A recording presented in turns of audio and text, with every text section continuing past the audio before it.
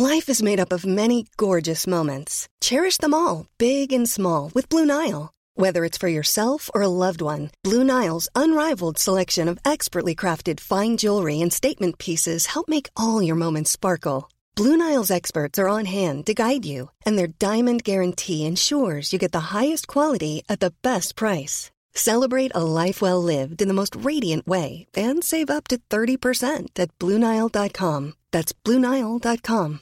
Quality sleep is essential for boosting energy, recovery, and well-being. So, take your sleep to the next level with Sleep Number. With a Sleep Number smart bed, you can individualize your comfort level and enjoy a better sleep night after night. J.D. Power ranks Sleep Number number one in customer satisfaction with mattresses purchased in-store. And now the Queen Sleep Number C4 smart bed is only $1,599, a saving of $300, only for a limited time.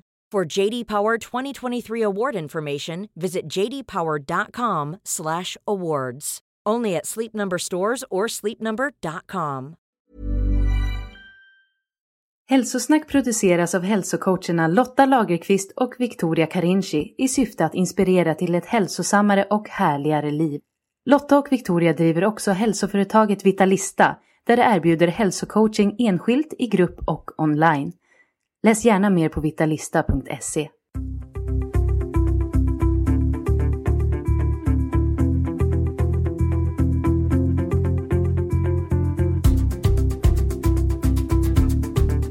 Hej Lotta!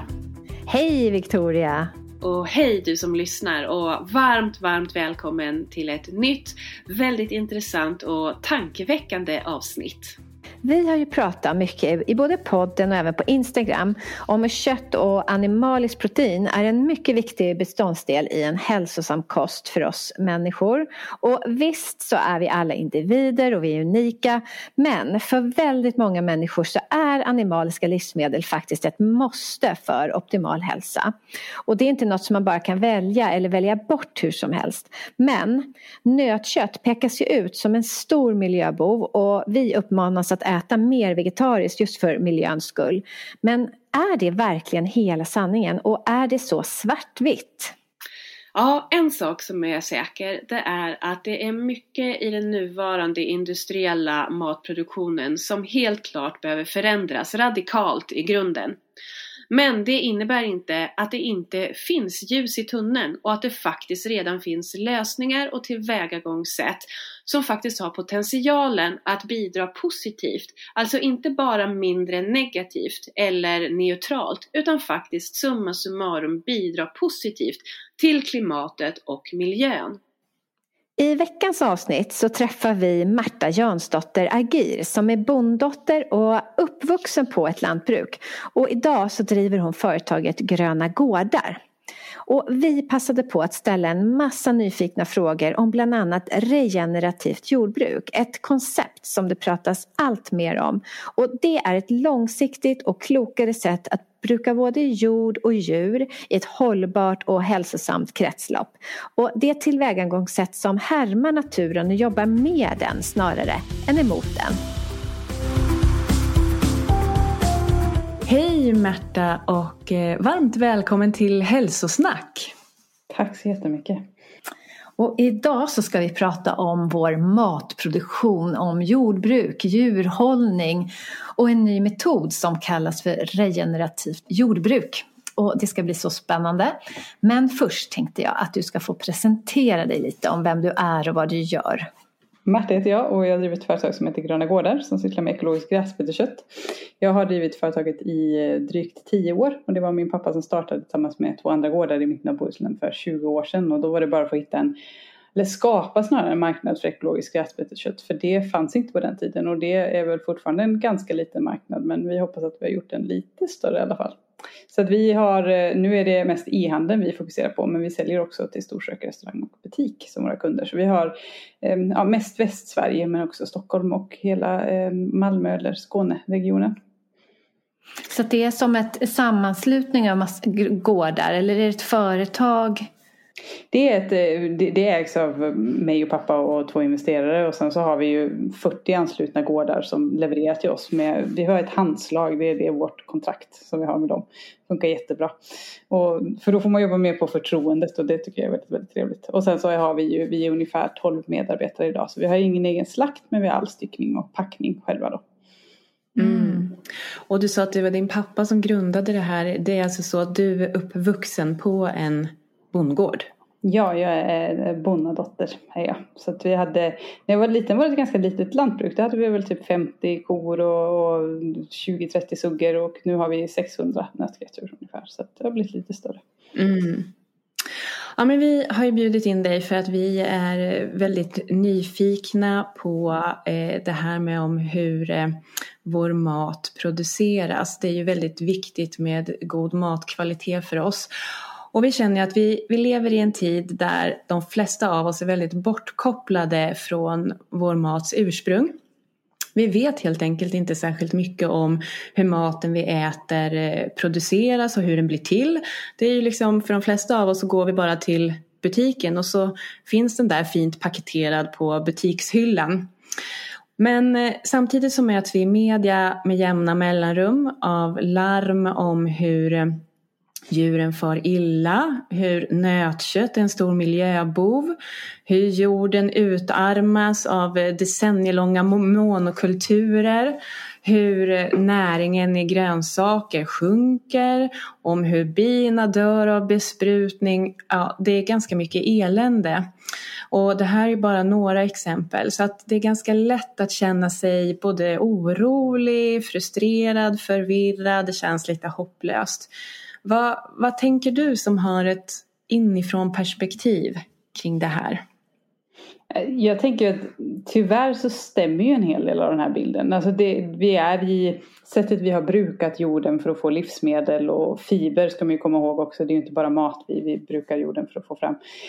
Men klädesplagg och byggnadsmaterial och sånt där. Det är inte så snällt och det är inte så klokt. Och vi har mycket problem med matjordsförlust, förlust av biologisk mångfald, förorenat dricksvatten och dricksvatten vi använder på ett ohållbart sätt. Så att jag skulle säga att det är rätt, men sen är det liksom kanske inte så nattsvart heller, utan det händer ju väldigt mycket bra saker. Och det som man ibland vill måla fram som väldigt nattsvart, det är kanske inte alltid så nattsvart heller. Så att jag tror att man får kanske en ganska skev bild om man bara läser nyheterna. Och sen är det ju svåra är ju att folk inte vet så mycket om lantbruk generellt sett. Så man har ju ganska svårt att bilda sin uppfattning om vad som är vad. Och då kan det lätt bli lite vinklat och lite extremt, kan jag tycka, från mitt håll som har lite mer insyn. Ja, men det är inte så att men nu ska vi besöka en välmående gård och se hur maten kommer till i vanliga nyheterna. Utan det är just när det händer någonting, och det är ju det man matas, eller de flesta matas med hela tiden. Jo, men det blir lite så som det här senaste Uppdrag granskning, liksom, som att då skulle allting vara så jättehemskt på Kravgårdarna. Och det är ju några gårdar som har fått djurförbud för att de inte ska ha djur. Men då får man ju komma ihåg att det är ju liksom, vad var det, 0,5% av alla gårdar. Och då får man ju tänka på att det är inte så, det är ju liksom inte 99,5% som är lite bättre än det där, utan 99,5% som är ganska vitt skilda mot vad det är man ser. Men det är förstås, det är svårt, för du får de bilderna du får, och sen så det är inte så himla lätt. Det är inte lätt att vara journalist heller och ge en tydlig bild av vad det är. Och sen kan det vara mycket det som branschen tycker är helt okej. Som en vanlig person kanske tycker så här, men det här känns inte alls bra. Som det här med att man tar mjölkkalvarna väldigt tidigt från kon. Det är ju bara någon dag som de får gå med kon till exempel. Det är någonting som jag egentligen inte tycker är så kul själv. Men jag vet, det är så med de mjölkpriserna vi har och med det liksom mjölkbranschen som vi har. Så är det så vi behöver göra just nu. Men då kan man ju kanske, ska vi göra så och kan vi göra någonting åt det? Men det är kanske ingen idé att bli sådär jättearg och upprörd ibland, utan jag kan vara lite så pragmatisk. Okej, om vi inte gillar det här, då får vi försöka göra någonting annorlunda. Och det finns ju en ny metod, eller man kanske ska säga mer nygammal, som heter regenerativt jordbruk, och som skulle ha förmågan att faktiskt lösa en stor del av de här problemen som vi rabblade upp här innan. Och som just det här moderna industriella jordbruket skapar. Och vi har tänkt att vi skulle prata lite om just vad regenerativt jordbruk, vad det är och vilka principer det vilar på och vilka problem det faktiskt skulle kunna lösa. För det här är ju väldigt stora och breda frågor, så vi får ta det lite steg för steg såklart. Men vi kanske kan börja med att du bara berättar, vad är regenerativt jordbruk och hur skiljer det sig mot dagens metoder? Ja, den stora skillnaden, för det första tycker jag det är bra att beskriva vad ordet betyder, regenerativt, för det är många som inte fattar det ordet, för vi använder inte så mycket i svenskan, eller har inte använt det så mycket i alla fall. Och det är ju liksom att regenerera, att återskapa och att nyskapa, och det är ju liksom själva idén med ett regenerativt jordbruk. Det är ju att jordbruket inte tar ut, det skapar mer resurser än vad det tar ut. Så att om man producerar grönsaker eller nötkött så är det inte så att man liksom utarmar jorden, utan man bygger upp jorden samtidigt som man plockar ut livsmedel ur det.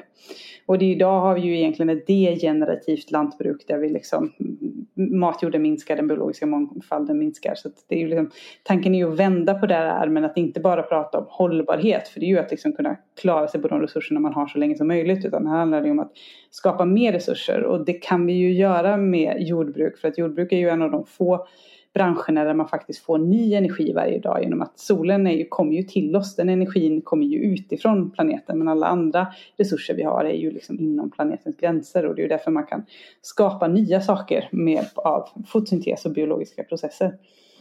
Och det låter ju helt fantastiskt bra, men det är ju inte riktigt så det ser ut idag. Så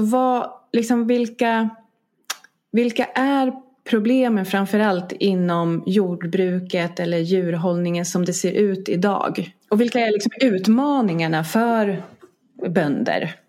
Alltså det beror ju på vilken nivå man vill lägga sig på. Dels, man kan ju bli väldigt övergripande och prata om liksom vårt samhällssystem. Hur vi värderar naturresurser till exempel. Att vi har privat ägande av naturresurser, det är en jättekänslig och superladdad fråga, men man måste våga prata om det. Är det verkligen klokt? Det är väldigt svårt att ge det ett jättebra svar på den frågan, men jag skulle ju säga att det som vi kan göra och det vi ska göra är ju att vi börjar förstå att vi människor är en del av ett naturligt system. Vi är liksom inte losskopplade från naturen. Vi kan liksom inte låtsas som att naturen är där borta och vi är här, och sen ska vi liksom bara extrahera det vi vill ha från naturen, utan vi är ju en del av naturen och vi måste jobba med naturen. Det här, man kan prata om en enkel sak som näringskretsloppet. Idag så med ett konventionellt lantbruk så har man ofta ett fossilt näringstillförsel i form av kvävegödsel som man tar fram genom en process, och sen så adderar man det till jorden och så växer det, och så tar man de grödorna och så skeppar man dem till stan oftast, och så äter man upp det här och sen sätter man sig på toa och dumpar bort den näringen man inte har fått tag på. Men den här näringen förs ju inte tillbaka till åkermarken, utan då adderar man mer fossil näring istället i det här systemet. Och sen så försöker man liksom bli av med det här liksom slammet eller avfallet från människor utan att sluta kretsloppet. Och i ett naturligt system så finns det inget avfall och det finns inga brutna näringskretslopp, utan där är ju allting är ju ett liksom. Processen av att födas, att växa upp och att dö och att förmultna, det är en cyklisk sak, men att vi människor har byggt ett samhällssystem och därmed också ett matsystem som inte är cykliskt, och då blir det väldigt, väldigt tokigt. Och det skulle jag säga är en av de stora problemen, och det handlar väl om hur vi ser på saker och ting egentligen, och hur vi väljer att fatta beslut och sköta verksamheter utifrån det. Men om vi ska ta det på lite lägre nivå då, för att det här är ju ändå regenerativt jordbruk är ändå en metod som man kan börja med även fast systemet ser ut som det gör för den enskilde lantbrukaren. Så kan du inte berätta hur fungerar det i praktiken? Ja, det stora liksom, om man ska ta det vanliga sättet man bedriver lantbruk idag i Sverige, så har man ju ofta att man är specialiserad. Antingen så odlar man växter i form av vete eller bönor eller grödor, liksom grönsaker. Eller så är man djurhållare, och då har man antingen nötkreatur eller så har man äggproduktion eller så har man kycklingproduktion, och det är väldigt silobaserat. Medan man pratade i ett regenerativt jordbruk så är man kanske inte lika fokuserad på att man är liksom kycklingproducent eller spannmålsproducent, utan det är mer en fråga om hur kan jag sköta min mark och mitt ekosystem på ett sätt så att det mår bra och att jag samtidigt får ut livsmedel ur det. Så ofta så är det ju inte ovanligt att man sysslar med fler än en sak, att man både odlar spannmål och har djur till exempel. Det här har man gjort väldigt länge inom det ekologiska lantbruket. Så att det finns en hel del liksom saker man kan titta inom det ekologiska lantbruket som faktiskt redan är regenerativt. Man odlar mycket vall till exempel. Alltså, vall är ju gräs, och gräs är en flerårig gröda, det vill säga att man måste inte plöja och så om jorden varje år, utan det växer liksom år för år, och det binder kol och är väldigt, väldigt bra för markhälsan. Och det här har man studerat jättemycket i Sverige, så att det kan jag verkligen våga säga att det är jättebra att odla gräs. Och det man kan göra av gräs är ju inte kanske så mycket vetekött till människor, utan det är lätt att göra kött och mjölk av gräs, och korna är också väldigt bra för jorden. Så att en regenerativ bonde är ju inte sällan att man har idisslar i form av kor och får, och sen kanske man har en integrerad grönsaksodling eller en växtodling av vete eller råg eller havre eller någonting sånt tillsammans med djuren. Och att man inte plöjer och bearbetar jorden eller gör det så lite som möjligt, och att man använder djuren istället som motor i landskapet. Och varför är det dåligt att plöja? Det är också en så här, du kommer nog aldrig få så här, det här är svart och vitt av mig, för det är inte så lätt, men generellt sett så fort man bearbetar jorden, alltså när man plöjer så vänder man den ju upp och ner, eller man använder kemiska bekämpningsmedel, så tillsätter man liksom kemikalier som stör livet i jorden. För matjord är ju liksom inte bara en mörkbrun liksom sak, utan det är ju, om man tar en näve matjord så kommer du ha mer organismer och liv i det än vad du har människor på planeten. Det är ett otroligt myller av små bakterier och svampar, och det är liksom spindlar och maskar och larver, och det är liksom det är otroligt mycket saker som händer i jorden. Vi vet jättelite om det. Vi vet nog mer om att sätta en man på månen än vad vi vet vad som händer i vår egen matjord. Ja, men det är ju jättefascinerande när man förstår hur jorden verkligen är liksom som ett levande organ. Det är liksom ett levande universum. Ja, men det är inte bara jord liksom. Nej, men då tar man liksom mycket av jag ska inte säga att allt konventionellt lantbruk är så här, men det är lite synen på att jorden är en industritomt liksom. Att applicerar man bara de här näringsämnena så kommer man få det här utav liksom, då får man den här avkastningen av de här grödorna. Men inom ett regenerativt jordbruk så är man nog mer förståelse för att man inte riktigt aldrig kommer förstå vad jorden är, men man kan liksom lära sig att jobba med att få den att må bättre. Så att om man till exempel då plöjer så vänder man upp och ner på det här, och det mår inte det här livet bra av alls. Eller om man till exempel applicerar olika kemikalier så dödar man en del av det här livet, och det mår det inte heller så bra av. Om man inte låter saker och ting växa i jorden, för fotosyntesen det är ju växtens sätt att fånga solenergi och kolet i atmosfären. Och växten använder ungefär, jag kommer inte ihåg om det är 40 eller 60% av den här, det de fångar genom fotosyntesen, och resten pumpar de ner till det här mikrolivet i marken. Så att det växer saker och ting på marken är jätteviktigt för att livet under jorden ska få mat. Liksom. Om det inte växer saker och ting, då får de liksom fasta, och det går liksom inte att fasta hur länge som helst. Men många bönder plöjer på hösten, och sen så ligger jorden bar hela vintern, och det regnar och det snöar och det fryser och det tinar. Och det finns ingen mat liksom, för det sker ingen fotosyntes, och det finns inget gammalt växtmaterial som det här stackars mikrolivet kan äta. Så den där jorden ligger bara där liksom, och mår riktigt illa tills det då börjar växa på våren igen. Så det är ett ganska elakt sätt att göra. Men sen kan man fortfarande plöja, men man får veta vad man gör. Man får inte göra det för ofta, och man får liksom göra det vid rätt tidpunkt och sådär. Så plöja kan vara ett jättebra verktyg, men det är kanske, vi använder det för mycket idag skulle jag säga. Man får lite försiktig. Och det är det som man blir så himla deppig av när man ser, jag har sett dokumentärfilmer som handlar om de här gigantiska monokulturerna där det liksom bara är mil på mil av vete eller soja eller majs, och det är samma år efter år, och de plöjer jorden och de tillsätter en massa både liksom bekämpningsmedel som tar död på alla bina och alla djur runt omkring. Och sen så, vad heter det på svenska? Fertilizers. Gödsel. Ja, eller det är väl inte gödsel, eller så kallar man det gödsel. Konstgödsel. liksom. Som ju inte är bra för miljön heller. Och sen så dör ju den här jorden, den blir nästan steril.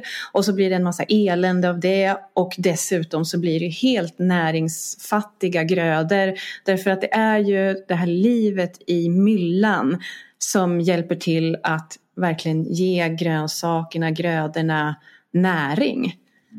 Så det känns ju så himla deppigt och det känns så konstigt att hur har det blivit så här när vi vet om att det är det här som händer men det bara fortsätter. Så det är som att vi är inne i en bad rut. Ja, men sen så tror jag att många liksom, för det bönder är ju liksom onda människor, de här som håller på med det här jordbruket. Det är ju inte så att de sitter där liksom och är Sauroman eller någon annan liksom bad guy, utan det har ju blivit så här för att, jag menar, går man tillbaka till historien så var det ju den här Haber-Bosch-metoden som uppfanns, och det var ett sätt att skapa nytt kväve, och sen så använde man det för att tillverka bomber, för det var ju krig i Europa på första och andra världskriget, och sen när det var liksom inte var så mycket mer krig, då var man tvungen att göra någonting av det här kvävet, och då kom man på att det är jättebra att använda det i jordbruket, och så hade folk svältit, och då tyckte politikerna att svält är verkligen inte bra, så då är det väl bra att vi hittar ett sätt att producera så mycket mat som möjligt, så stabilt som möjligt, så att vi verkligen kan mätta en växande befolkning, vi har inga hungersproblem, för då blir det politisk oro. Och så börjar man, hur kan vi liksom teknologisera, hur kan vi effektivisera, och det finns ingen bransch som har tagit bort så många mantimmar som lantbruket har. Det är så, när folk säger lantbruk, det är lite bonnigt och liksom bondläpp som inte kan någonting, alltså det är super high tech liksom, och det är jättefå arbetade timmar på väldigt stora kvantiteter mat, men i det så har man ju, som du säger, alltså om man tittar på det med andra ögon som du just gjorde, så är det så här, men vad är det egentligen vi håller på med? Det där verkligen, är det vi ska göra? Men vi har ju liksom reducerat mat till liksom kilokalorier istället för att prata om mat som, det är ju hur många, säkert tusentals mikronäringsämnen och antioxidanter och något som vi ska få i oss. Det är ju inte bara liksom protein och fett och lite C-vitamin vi behöver, utan det är jättemycket mer komplext än så. Men jag tror i våran liksom I våran vilja att bygga det samhällssystem som vi har gjort idag, så har jordbruket hamnat där det är. Och nu är det bra att vi kanske har förstått det, vissa av oss. Och så får vi försöka göra någonting åt det helt enkelt. Vi har ju lärt oss jättemycket, men det blev fel, skulle jag nog vilja säga. Ja, det blev fel. Fan också. Ja. Så jäkla jobbigt. För det är också det här när du säger att det har blivit så specialiserat att antingen så kör man kycklingar eller så kör man vete liksom. Och det här att ja, men så får man ju konstgödsla då, för att kör man vete då har man liksom inte några djur som har bajsat och man kan använda naturligt gödsel och liksom, nej men det är ju bara ett jättekonstigt system när man inte har tänkt efter hur naturen själv har skött det genom alla år. Ja, och det som blir så intressant är ju, som man tar nötköttsproduktion som jag är liksom uppvuxen med, är ju att där har man ju också, kon har ju liksom 4 ben och hon är soldriven för att hon äter gräs liksom. Så att hon sköter sig ju ganska själv om man liksom låter henne röra sig genom landskapet, och sen är det ju bra att ta hand om henne och se till att hon mår bra och sådär. Men istället har man liksom, då ställer vi in henne i stall och så har vi en traktor och hämtar foder, och sen tar vi fodret och så tar vi ut bajset på liksom åkern istället för så här, men det där kan ju kon själv, varför ska vi hålla på och pilla med det? Men jag tror det här är så här, billiga fossila bränslen, det är liksom, man gör en tankevurpa någonstans, för det är en jättefrustration med mig med svensk nötköttsproduktion, att vi lägger så otroligt mycket både resurser i liksom fossila bränslen men också i arbetstid på att sköta djuren på stall, när vi istället skulle kunna ha en högre kunskap och sköta dem utan maskiner och stall i mycket högre utsträckning än vad vi gör, och det skulle vara mycket billigare också, så man skulle kunna ha en högre lönsamhet och få mer biologiska värden och sådana saker, men det har bara liksom inte blivit så. Att det är det som det handlar om med regenerativt. Att det är mer likt naturen. Så att, om man tänker skillnaden då från ett ekologiskt jordbruk som är lite mer åt det hållet. Så här låter man djuren gå ute, äta bara gräs. Ja, du får berätta. Jo men exakt, sen är det ju så här, det är så olika för det är så olika vad det är för typ av gård. Jag menar, du kan vara liksom du kan ha en regenerativt jordbruk i din trädgård om du vill, och det innebär ju bara att du jobbar med att bygga upp liksom mullhalten i din jord, och du ser till att du ökar den biologiska mångfalden, så du kan ju göra det liksom på några kvadratmeter om du vill. Men det är klart att det är lättare att göra det i stor skala. Men det är liksom tillbaka till det här att man har djur- och växtodlingen integrerat istället för separerat. Man köper inte heller in massa saker utifrån. För att det är ju lätt att regenerera mark om man köper liksom 80 ton kompost och lägger det på sin mark, så kan ju den må jättebra. Men till bekostnad av vad då liksom? Var kommer den här komposten ifrån då? Om man kanske inte hade man tagit den från staden, hade det varit jättebra, för det hade gjort ett sätt att stänga det här kretsloppet. Men det handlar ju om att istället använda det man har på gården. Som vi har en nötköttsproduktion på 600 djur. Att inte köpa in foder utifrån, utan all mat som korna äter, det gör de på den marken som vi äger eller arrenderar. Och sen att vi använder djuren som motor i landskapet för att bygga upp den biologiska mångfalden, matjorden, markens vattenhållande och vatteninfiltrerade kapacitet. Och det gör man med hjälp av att djuren ska vara i rörelse på landskapet. De ska beta intensivt i en liksom tät flock, och sen så ska marken hinna återhämta sig innan de kommer tillbaka igen. Precis, man imiterar hur flockarna rörde sig på de gräsbeklädda slätterna. De gick tillsammans, de trampade ner gräset, de bajsade, och så rörde de sig vidare till ett annat plätt och trampade ner allting och bajsade.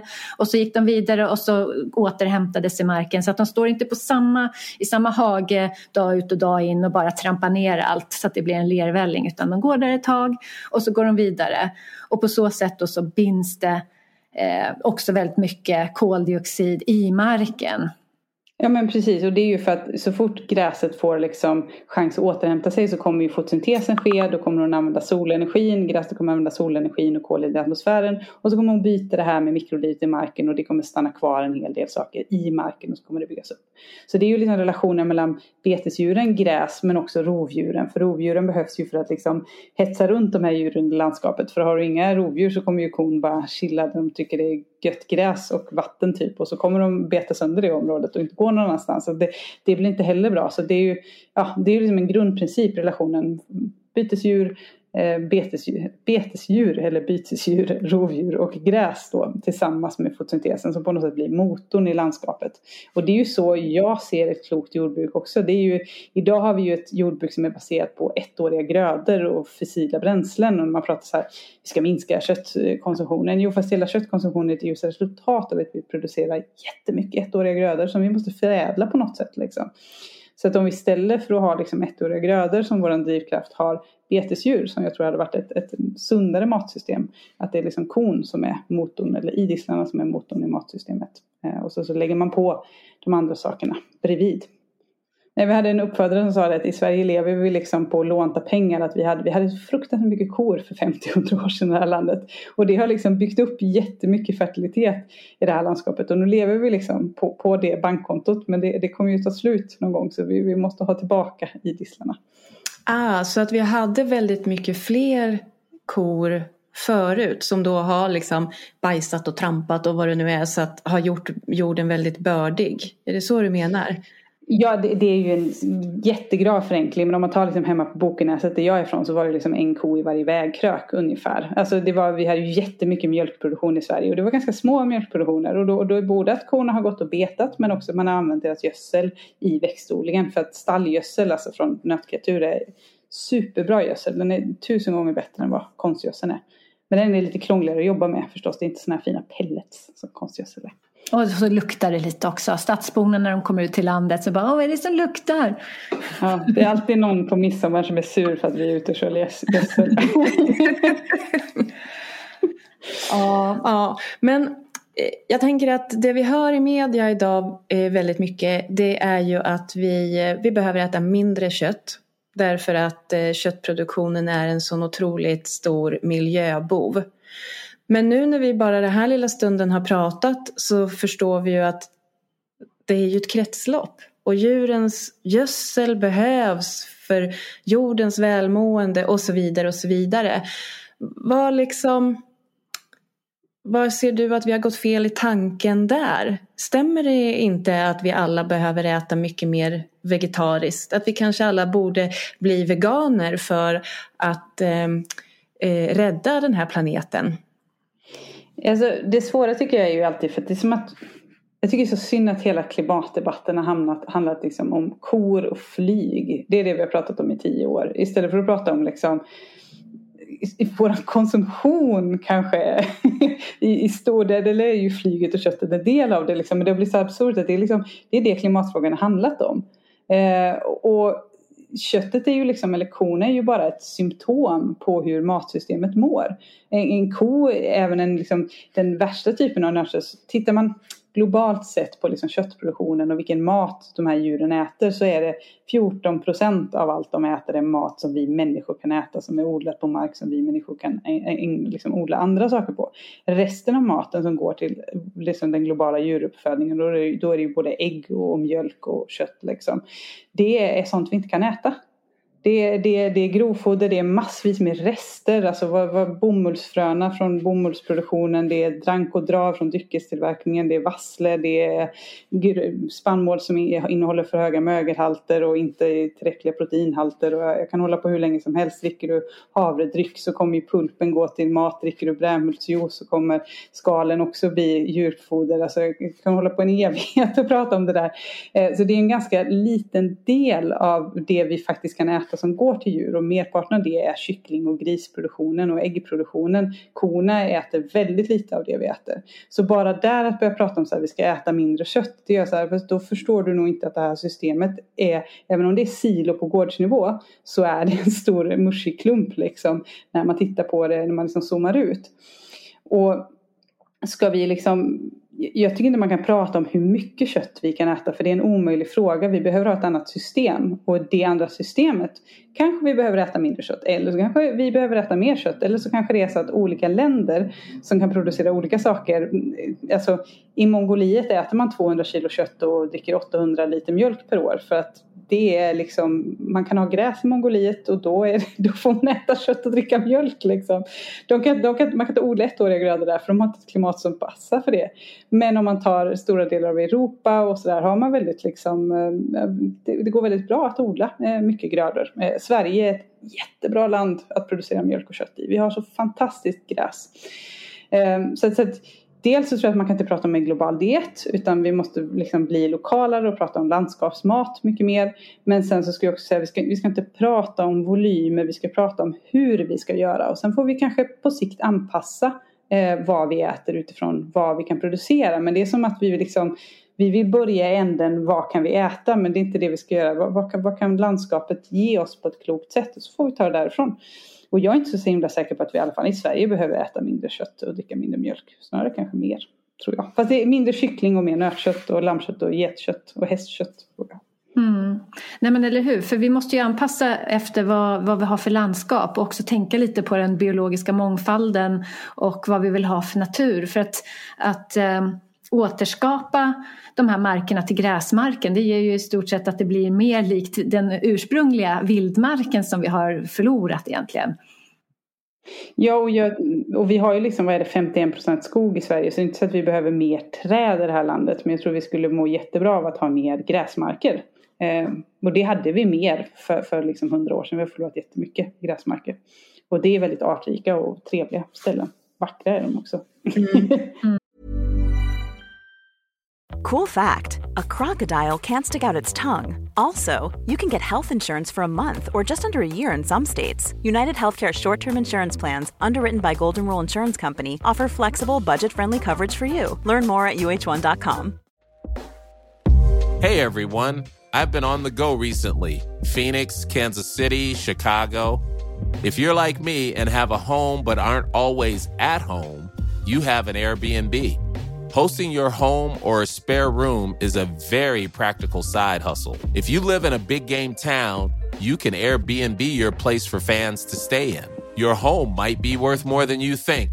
Find out how much at airbnb.com/host. Jag tänker på du sa bland annat så här spannmålsproduktion som går till föda för korna. Är det så att kor, för oss är det så här, vi lägger ju gärna pengar på extra mycket pengar på att köpa gräsbetat kött, eftersom kor ska ju äta gräs. Det är det som är deras naturliga föda, och då som en som är lite oinsatt stadsbo här, så känns det som att är det inte mycket enklare bara liksom öppna dörren och släppa ut sina kor och de får äta det där gräset, än att hålla på och liksom skeppa, köpa och mata dem med spannmål, om det nu inte ens är det som är deras naturliga föda som de borde äta för att köttet ska bli så näringsrikt och bra kvalitet som möjligt.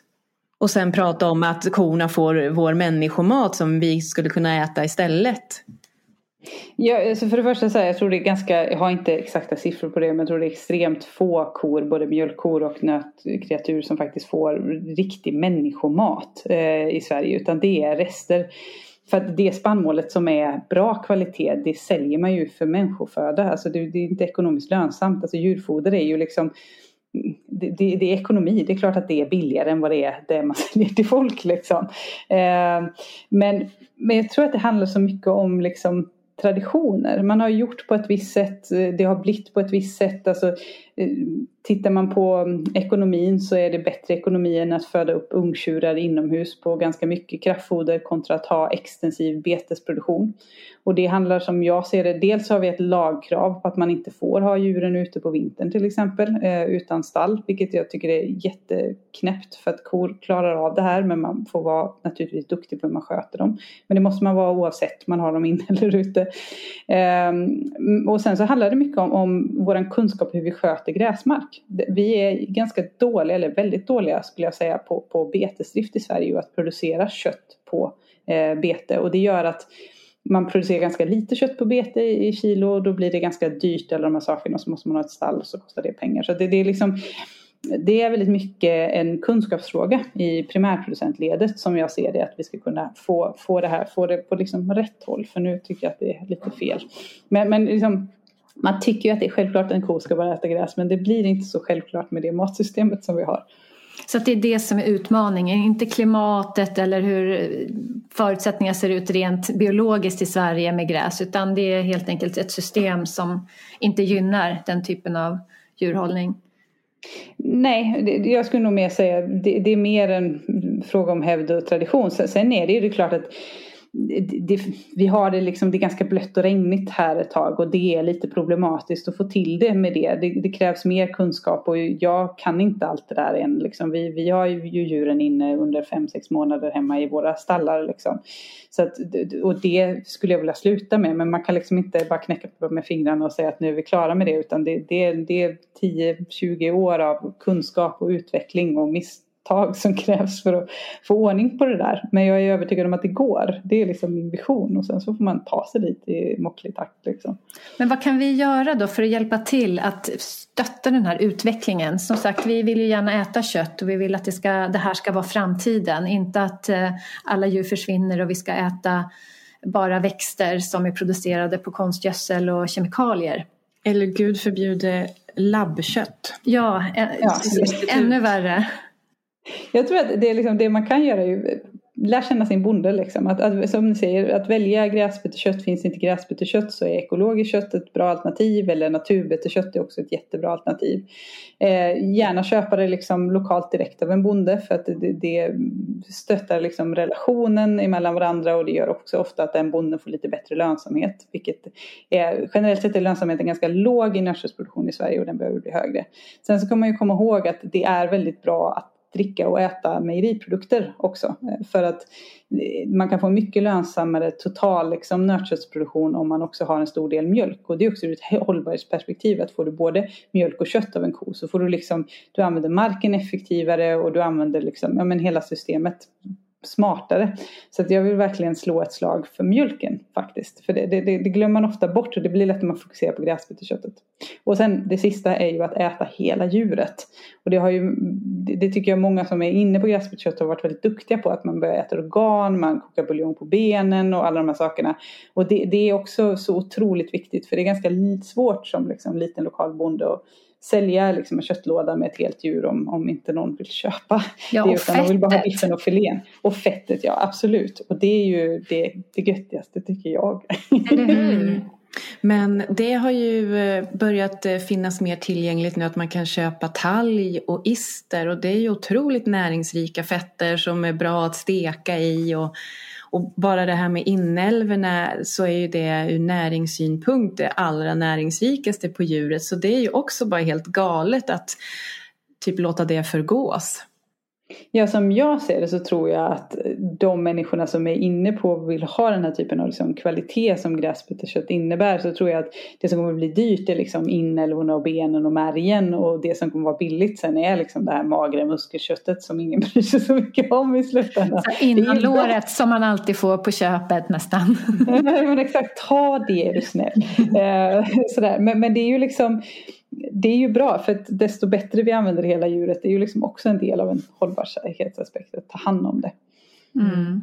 Men på en mer liksom, vad ska man säga, samhällsnivå i Sverige, hur ser du, ja, men hur ska hela djurhållningen eller jordbruket eller lantbruk, vad man nu ska säga, ändra om till det här nya tänket? Liksom, hur lång tid skulle det ta? Vad skulle krävas? Vad kan staten hjälpa till med? Eller vad behövs? Alltså, jag har alltid sagt när folk pratar politik så kan jag säga bara håll er borta. Det hade jag tyckt var skönt. Vi har ju, jag menar, en stor del av en bondes intäkter idag kommer ju från EU-stöden. Och det är så komplext att jag fattar inte själv alla gånger. Men det är ju massa så här förgröningsstöd och gårdsstöd och alla möjliga saker. Så jag menar, hemma på gården är ju 40% av våra intäkter är ju EU-stöd. Och det är ju liksom, det ger dem ju för att vi ska odla gräs och hålla marken öppen och se till att det är biologisk mångfald. Så det är ju liksom public money for public goods någonstans. Så det är ju inte, kan jag inte kalla det bidrag utan man kallar det för en ersättning för det man gör. Men det är ju också ett väldigt trubbigt verktyg och ganska problematiskt tycker jag. Jag är väldigt mycket mer liksom på att man ska koppla ihop människor med människor, och det jag tycker man ska göra är ju liksom börja bry sig om vad maten man äter kommer ifrån och försöka köpa den i så direkt som möjligt av den som har producerat den, alltså med så få mellanhänder som möjligt. Gå omvägen, alltså ICA kan vara jättebra, eller be då ICA att köpa in liksom lokala råvaror och gå till en rekoring, köpa av företag som oss som säljer direkt liksom, där vi har kontakt med uppfödaren och sen har vi liksom kunden, så det var oss emellan, och det kan vara ganska skönt när man jobbar med kött, för det är ganska mycket att jobba med där, från att djuret ska slaktas till att det ska komma till kund liksom. Det är ett jobb verkligen.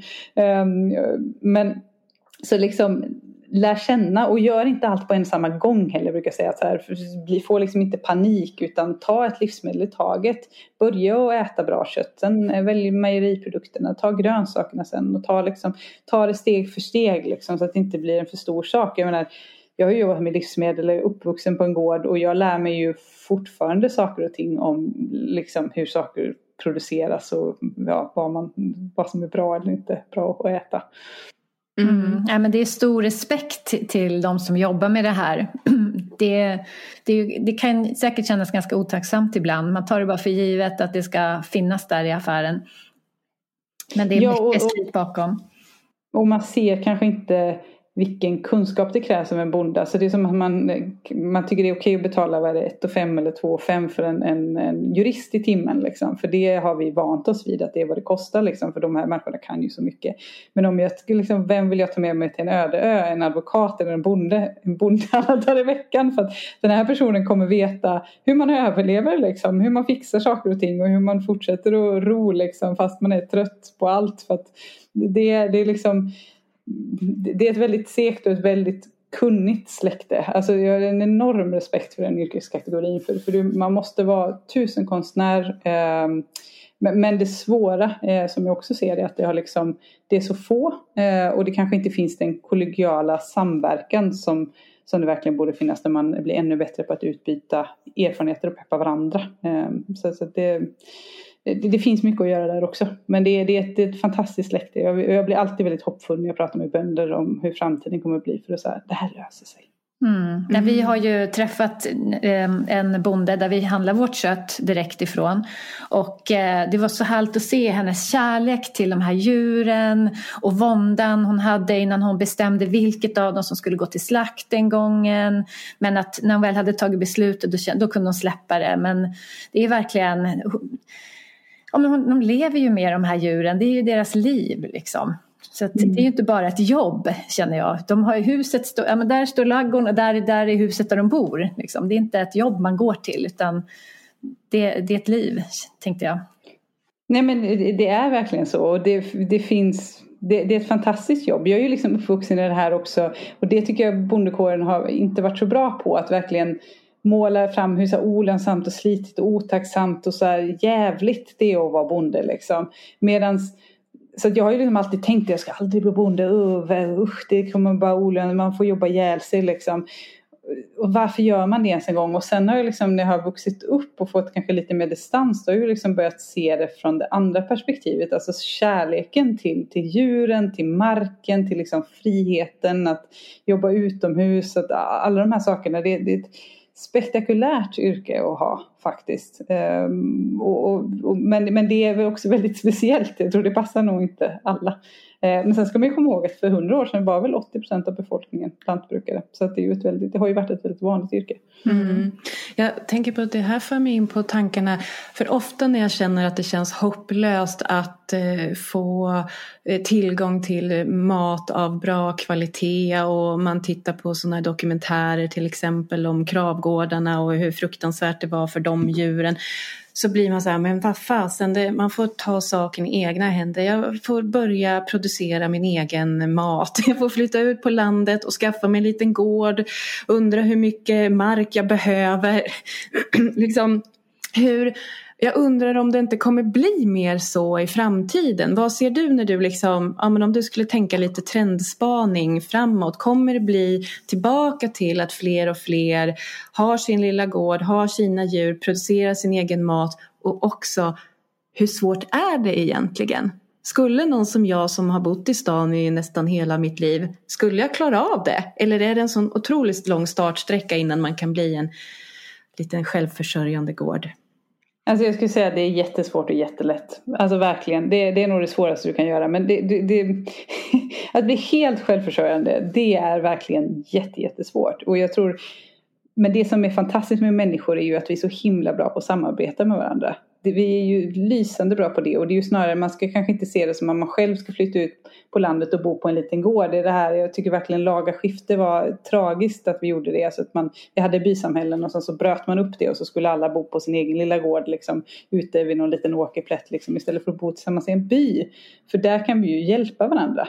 Så att jag skulle säga, flytta ut till landet, men gör det med en massa andra människor. För du kanske visar sig att du är jättebra på att ha höns och göra kompost och odla kål. Medan du är så himla dålig på att odla mangold och ha kor, så att det är inte klokt liksom. För det gick inte för dig. Potatis kunde du inte heller odla. Men det kunde din granne, för han älskar att odla potatis. Och så kan man byta med varandra istället. Och är det någonting som jag skulle se som ett mer hållbart matsystem, så är det ju att vi är bättre på att odla vår egen mat. Och att vi kanske inte gör det i gigantisk skala, men att man gör det, man kanske är självförsörjande till 10 eller 20 eller 30 eller 40%, eller självförsörjande under sommaren på grönsaker, men inte under vintern. Så att man har liksom en mix. För att komma till 100% är svårt, men att komma en liten bit, det är ganska lätt. Man kan alltid skaffa lite höns eller sådana här saker. Så jag tror det är liksom, man ska lägga ribban på rätt nivå, och det här med att vi ska decentralisera vårt matsystem istället för som vi har gjort nu, när vi har centraliserat den, stora gårdar, stora enheter, och sen ska folk bara jobba i stan liksom.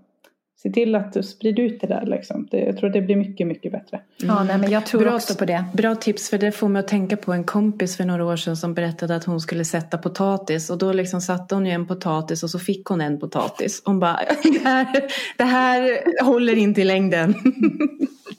Så man kanske behöver prova lite vilken fallenhet man har. Jo, men alltså det är så. Jag har ju liksom insett mina egna begränsningar med att odla liksom. Och jag har hållit på i många år, men jag har inte lagt så mycket tid på det. Men man lär sig ju liksom vad man inte är bra på. Och så fattar man, det här kan jag och det här gillar jag. Också vad man sen vill äta. För det är ju inte bara att du ska odla det för att du får fram det, utan Så. Men annars så kan jag ju tipsa, odla rödbetor är väldigt lätt odlat.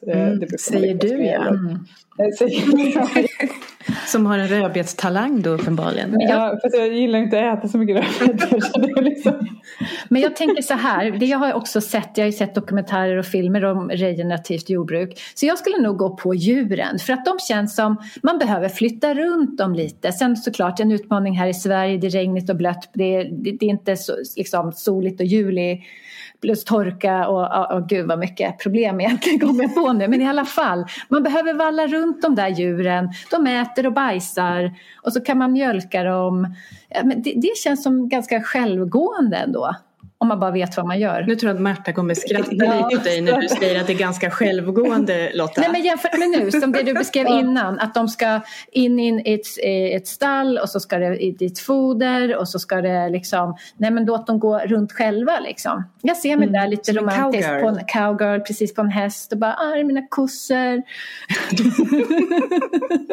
Nej, men jag skulle nog säga att alltså, på sätt och vis så har du nog rätt. Alltså, det är ju lite vad man har för mark och hur den är arronderad och sådär. Och du kommer ju behöva lägga ganska mycket tid på flytt. Du kommer ju behöva lägga kanske 20 minuter, en timme om dagen på de här djuren. Att flytta dem och se till att de har vatten och alla de här sakerna. Men det kan man ju se som friskvård liksom. Att få ut i naturen och göra sådär. Så att du får lägga ganska mycket tid. Men å andra sidan som du säger, har man liksom väl fått in systemet så är det inte jättekomplicerat faktiskt. Sen kan det ju vara så här att djur kan bli sjuka, så de behöver ju verkligen ha daglig tillsyn och omsorg. Men det är då man ska ha någon på speed dial som man kan ringa, för det är alltid något som händer. Och sen har du kalvningen och det kan alltid, allt som kan gå fel. Det är ju precis som när kvinnor föder barn. Ja. Men det där har vi sett på Mandelmans när det föds djur liksom. Så det där kan vi nu. Ja, men jag tänker ändå att man jobbar mer med naturen. För när man odlar själv, det gör man ju lite emot naturen. För naturen är ju inte så att man har allting på ett ställe förutom gräs då och skog. Men det är ju en biologisk mångfald. Det är massa olika växter, olika arter. Att det här är en art i ett land, då kommer det ett skadedjur och äter upp allt. Liksom. Det finns ju en naturlig grej att det är blandat vegetation, att de skyddar sig mot varandra och de är gjorda för den här typen. Så att odla är ju lite att ha krig mot naturen. Liksom. Man måste ta till metoder för att skydda det, för att få det att växa och så. Och då tänker jag just att betesdjur är ju verkligen mer ett med naturen. Att där behöver man inte, där jobbar det bara med. Det har du ju helt rätt i. Du kommer ju liksom, du kan vara mer som, och det är väl den här The Biggest Little Farm eller Den stora lilla gården, den finns väl på SVT Play. Att det är deras mentor där, de är ett par som inte kan någonting om jordbruk, så det är därför det går, som köper en gård och sen så liksom går det inte så bra och sen går det jättebra. Och det som, de har en mentor där och han pratar om att det är som att surfa liksom. Och det är ju lite så med kor, eller det var någon som sa att det är som att köra en bulldozer utan broms. Och det är verkligen så. Du måste hela tiden veta vart du är på väg och du måste ha en plan för det, för att annars så kan det verkligen, du kan köra i diket. Men det är ju lite lättare. Men sen finns ju det här med matskogar som man pratar mycket inom permakultur. Och det har jag börjat så här nörda ner mig på, för det verkar väldigt spännande. Det är ju svårt att göra det i stor skala, men för liksom familjeskala så verkar det jätteklokt. Och då har du liksom en perenn skog med buskar och fruktträd och med perenna grödor som producerar livsmedel, och då kan du lägga ganska lite tid för att du kan liksom få ett system som är hyfsat stabilt, men du kan också få ut väldigt mycket mat ur den här skogen då, eller slättlandskap. Matskog, det hade jag aldrig hört talas om. Eller food forest kallas det på engelska, men jag tycker det är matskog på svenska. Coolt, ja, men det händer verkligen grejer, och man ska inte tro på mycket av den här forskningen som liksom säger att köttet är den värsta klimatboven, köttet och flyget då. Den är ju ganska gammal, att det har hänt en hel del sedan dess. Man har inte tittat på alla möjligheter helt enkelt. Nej, och det stora problemet är ju att man har använt något som heter livscykelanalyser, och det är ju jättebra när man tittar på industriella processer och vill få dem att förstå, men en ko är inte en industriell process, hon är en biologisk process, och det är superkomplext liksom. Så att man har försökt reducera ner ett system till något det inte är, och då har man fått det här outputet att här har vi jättemycket metangas och det går inte, då tar vi bort det här så löser vi allt liksom. Men det är ju inte så. Jag tror inte tyvärr vi kommer lösa någonting genom att minska vår konsumtion som det läget är nu. Utan det vi måste liksom, det är att ändra hela systemet. Vi kan liksom, kokon är bara en toppen på ett isberg. Sen är det väl klart att jag tycker att vi ska sluta äta feedlotkött och sådana här kött där djuren verkligen inte mår bra. Jag tycker inte att det är schysst. Men det är ju liksom, det är inte det som är pudelns kärna som jag ser det, utan det är hela liksom matsystemet och framförallt odlingen av våra ettåriga grödor som ni har varit inne på är stora monokulturer som inte är bra för jorden. Men de driver också en animalieproduktion som är som den är idag. Nej men eller hur, det finns liksom inga ursäkter för de där stora KFOs, de stora liksom verkligen industrierna med djur som bara går så trångt och har det så förjävligt. Men det är ju inte så ska det ju inte se ut. Och det är det som också känns så hoppfullt att höra här nu, att det finns alternativ som är så mycket klokare och som faktiskt kan bidra positivt till vår miljö och till jorden. Ja, och det som jag tycker är mest hoppfullt är ju att jag har träffat mycket lantbrukare som gör liksom, de har ett jordbruk som är regenerativt fast de gör det på samma liksom marknads- och prisvillkor som det konventionella gör, och de får det att funka liksom. För ofta är ju ett argument liksom för att behålla det här konventionella jordbruket eller det buffé, vad man nu kallar det, industrijordbruket, är ju att men det är det enda sättet att föda världen. Och vi måste göra det här för annars kommer folk svälta ihjäl. Men då brukar jag säga, vad kom först, Haber-Bosch-metoden eller befolkningstillväxten? Och Haber-Bosch-metoden är det här att man kunde skapa kvävegödsel. Och de två kurvorna, de ligger väldigt nära varandra. Så att jag har inget bra svar på den frågan. Men det är ganska intressant att se att vi tack vare liksom industrialiseringen av jordbruket också har kunnat ha en befolkningstillväxt där folk har slutat vara lantbrukare så mycket. Och det måste man också prata om vad det innebär. Jag menar, det känns som att jag måste vara statsvetare här när jag sitter och pratar med er, för att jag är bara en bonnadotter. Ja, men det är ju så att det här regenerativa jordbruket, ja men precis som du säger, i Mongoliet där kan man inte odla någonting annat.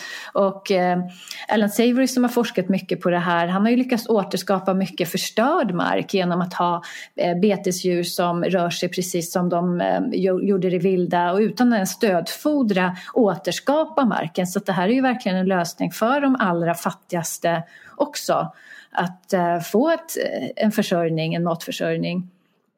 Ja, det tycker jag nog är faktiskt det mest maffiga, för det har varit i både Zimbabwe och Kenya där man använder det här systemet, och att det liksom istället för att som många försöker liksom lösa matkriser i fattiga områden, men då lär vi dem att plöja och använda konstgödsel, vilket är det sista man ska göra på sådana jordar. För svenska jordar är väldigt robusta, de tål väldigt mycket, men de här mer spröda klimaten som finns i stora delar av Afrika och liksom Mellanamerika, de tål liksom väldigt lite av det här.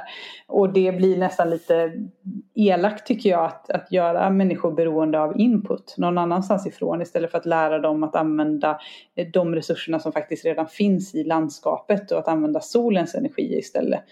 Så att det tycker jag är väldigt, väldigt maffigt att se hur man med skötsel, och som jag säger så här, vill man ändra något stort så ska man ändra hur man ser på saker och ting, kan liksom som människa ha en positiv påverkan på miljön och på klimatet. Kanske då på klimatet är ju en större fråga, men miljön i alla fall på ganska kort tid. Och det handlar ju inte bara om livsmedelsförsörjning i länder, utan det handlar ju lika mycket om så här vatten och liksom att det inte ska bli störtfloder eller liksom sandstormar, att marken är bar, utan att marken ska vara täckt av gräs och producera både liksom livsmedel och habitat för massa djur. Ja, men det har jag ju förstått, att när jorden dör, när livet i jorden dör, då blir jorden så kompakt att den inte kan dra åt sig regnvattnet. Och så är det en del av det är liksom orsaken till att det blir översvämningar och elände på det sättet. Det är helt korrekt. Det är liksom man kan säga, det är en sån här schablon, det stämmer inte exakt, men för varje gram kol som finns i marken så kan den binda ungefär 10 gram vatten. Så desto mer du har idkat fotosyntes och fått upp livet i jorden och mullhalten i jorden, desto mer funkar jorden som en svamp. Så när det regnar så kommer det vattnet både liksom infiltreras och det kommer kunna stanna kvar mycket mer vatten i jorden. Så det är jättebra. Men när du liksom då har bearbetat och plöjt och hållit på att bråka med jorden, då blir det till slut, och till slut skapar man också något man kallar för en plog plogsula. Det blir liksom ett lock. Och då är det 30 centimeter vad det är man plöjer ner i marken. Där liksom vattnet inte kommer igenom. Och då hjälper det inte att det regnar. Och då blir ju liksom, då kan man ställa frågan, är torka en fråga om att det har regnat för lite eller att man inte kan använda det regnet som faller? Så det är en enorm skillnad på liksom vatteninfiltrerande kapacitet på en välskött mark och på en icke välskött mark. Och det här vet man egentligen också, men man har kanske inte riktigt förstått. Man har inte kopplat samman allting. Nej.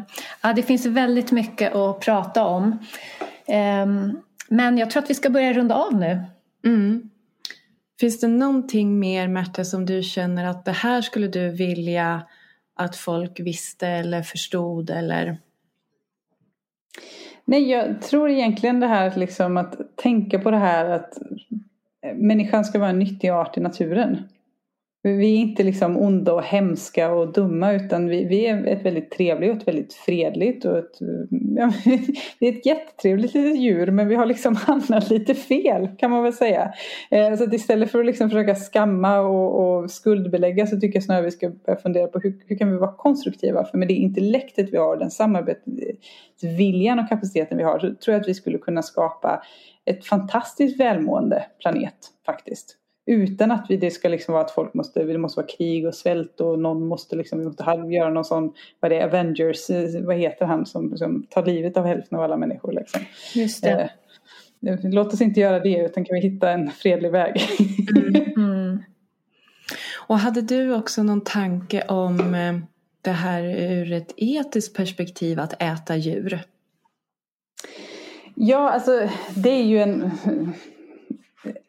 enormt stor fråga i sig själv. Men jag skulle nog säga, jag har en kompis i Colorado som hon har startat en bison ranch där. Jättecoolt. Och sen så skulle hon då, man säger skörda på engelska, harvest, hennes första bison. Och sen så gjorde hon det här och hon beskrev det liksom, det var väldigt fint. Och så sa hon att jag hade en kompis som sa till mig så här, det finns bara mer liv. Det finns bara liv och mer liv, var inte rädd. Och det tyckte jag var nog ett av de mest fina sättet att förklara varför det inte är så lätt att det är rätt eller fel att äta kött, utan det är liksom, det handlar om att skapa liv i det livet man lever och att ta ansvar för det livet man skapar genom att man lever. Och då är det liksom inte så rätt att säga så här, men det är fel att döda en varelse, men det är okej att äta en växt, eller det är okej att odla en monokultur av spannmål, men det är inte okej att döda en kyckling.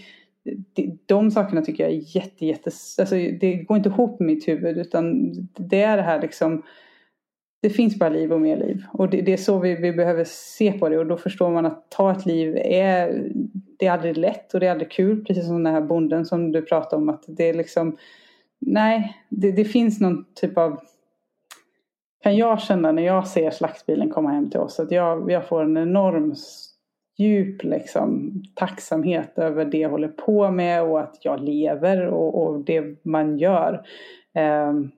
Men jag kan liksom inte säga att det är rätt eller fel, det bara är. Och det tror jag att man behöver börja prata om. För det känns som att när man säger att man inte ska äta kött, så vill man liksom göra livet till något som är rätt eller fel. Men det är inte det, utan det bara är. Mm. Nej, men precis. Det är väl lite det man tänker också när man tittar på så här naturfilmer med barnen och lejonet attackerar ett djur. Och ja, det är så naturen är. Att ätas eller överleva bara. Ja, och då tänker man liksom den här symbiosen som lejonet har då, liksom lejonkungen. Att så här, men tack vare att lejonet finns, så finns det ju också jättemycket bytesdjur och friskt gräs. Så att det är ju inte så lätt att lejonet... Ja, och det är inte så lätt att vara lejon heller. Det är fruktansvärt jobbigt att vara djur. Ja, men precis. Mest svälta. Och det var en dokumentär jag såg ganska nyligen på SVT Play. Det var på Vetenskapens värld. Då var det ett forskningsprojekt i en nationalpark i Afrika. Jag minns inte vilket land det är. Typiskt att man är Afrika. Men i alla fall, där hade de lyckats återskapa. För det hade varit krig där under lång tid. Så att mycket av djurlivet hade försvunnit. Men nu hade de fått tillbaka väldigt mycket. Men inte tillräckligt med rovdjur. Så de här... olika betesdjuren, de började uppträda på ett speciellt sätt som de inte gjorde naturligt, och då implanterade de såna här vildhundar, och då ändrades deras beteende, så att den här rädslan gjorde att de började bete sig mer som de skulle göra, och Och nu successivt, så de hade 40 lejon på den här enorma ytan, men det började komma mer och mer. Och då såg man hur viktigt det var med de här rovdjuren för att de här andra djuren skulle vara balanserade. Liksom. Så... Ja, men det finns ju, man kan YouTubea vad det är, Wolves Returning, om det är Yellowstone Park. Just det. Gud. Ja. Den är ju också så, när de introducerar varg då i ett naturreservat, så helt plötsligt, jättekänslig fråga med vargar i Sverige, men så blir det liksom, de ändrar hur Wolf Change Rivers, tror jag. Just det, för att hela floden förändrades, för att det blev mindre erosion när det var mindre betesdjur som... Ja, och då betesdjuren är större flockar, och då trampar de också till flodbankerna, och det är massa sådana här saker. Alltså, kor ska verkligen, eller idisslare ska verkligen vara i stora täta flockar, och finns det inga rovdjur då är de inte det liksom. Så men det är ju samma sak, vi människor har ju också stagnerat i städer. Vi får röra lite mer på oss.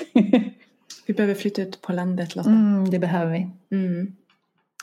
Men du, Märta, tack så jättemycket för att du tog dig tid att vara med i Hälsosnack och diskutera det här och dela med dig av din kunskap. Vi har ju 2 frågor som vi ställer på slutet till alla våra gäster, oavsett vad ämnet har varit. Så vi tänker att de ska vi ställa till dig också. Och den första av dem är: vi är nyfikna på om du har någon daglig rutin som du gör som får dig att må bra och som du skulle vilja dela med dig av. Ja, jag skulle nog säga att det är att få riktigt ljus. Det är något sånt som har gett jättestor effekt. Framförallt att jag sover så otroligt mycket bättre. Somnar snabbare och sover bättre. Men det är att liksom gå ut på morgonen när solen går upp och få liksom det här morgonljuset i ansiktet. Och sen under dagen försöka få vanligt dagsljus och så lite artificiellt ljus som möjligt under hela dagen och framförallt på kvällen. Det skulle jag verkligen rekommendera. Ja, jag kan inte säga alla, för det kanske inte passar alla, men för mig har det verkligen varit en game changer att få sova härligt. Vi kan bara stå bakom det.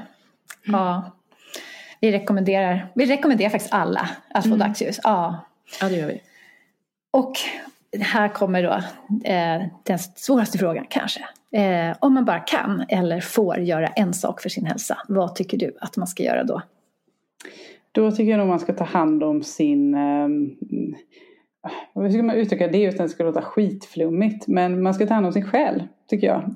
För jag tror att det här liksom att inte vara sin egen bästa vän är nog det dummaste man kan göra. För att är man inte det så kan man inte fatta sunda och bra beslut. Då kommer man inte gå ut och sätta sig i solen på morgonen eller äta bra eller vara snäll mot andra människor och snäll mot sig själv eller sova eller sätta rimliga gränser. Så att jag skulle nog säga att vara sin egen bästa vän, det tycker jag nog. Hade jag fått bara välja en sak så hade jag valt det. Klokt.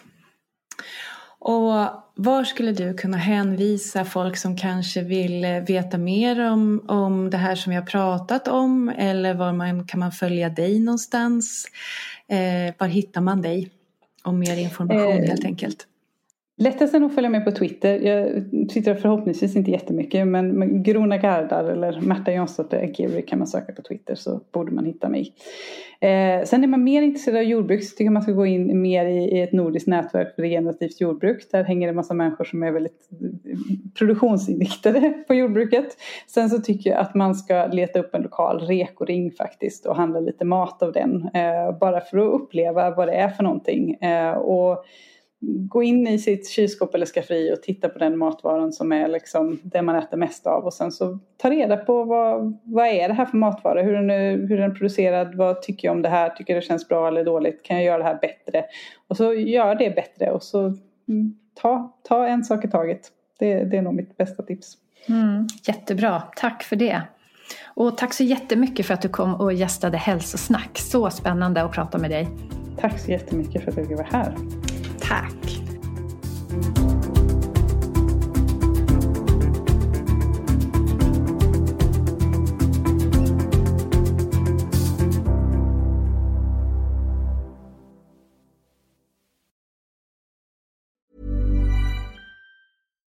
Botox Cosmetic, out of botulinum toxin A, FDA approved for over 20 years. So, talk to your specialist to see if Botox Cosmetic is right for you. For full prescribing information, including boxed warning, visit BotoxCosmetic.com or call 877-351-0300. Remember to ask for Botox Cosmetic by name. To see for yourself and learn more, visit BotoxCosmetic.com. That's BotoxCosmetic.com.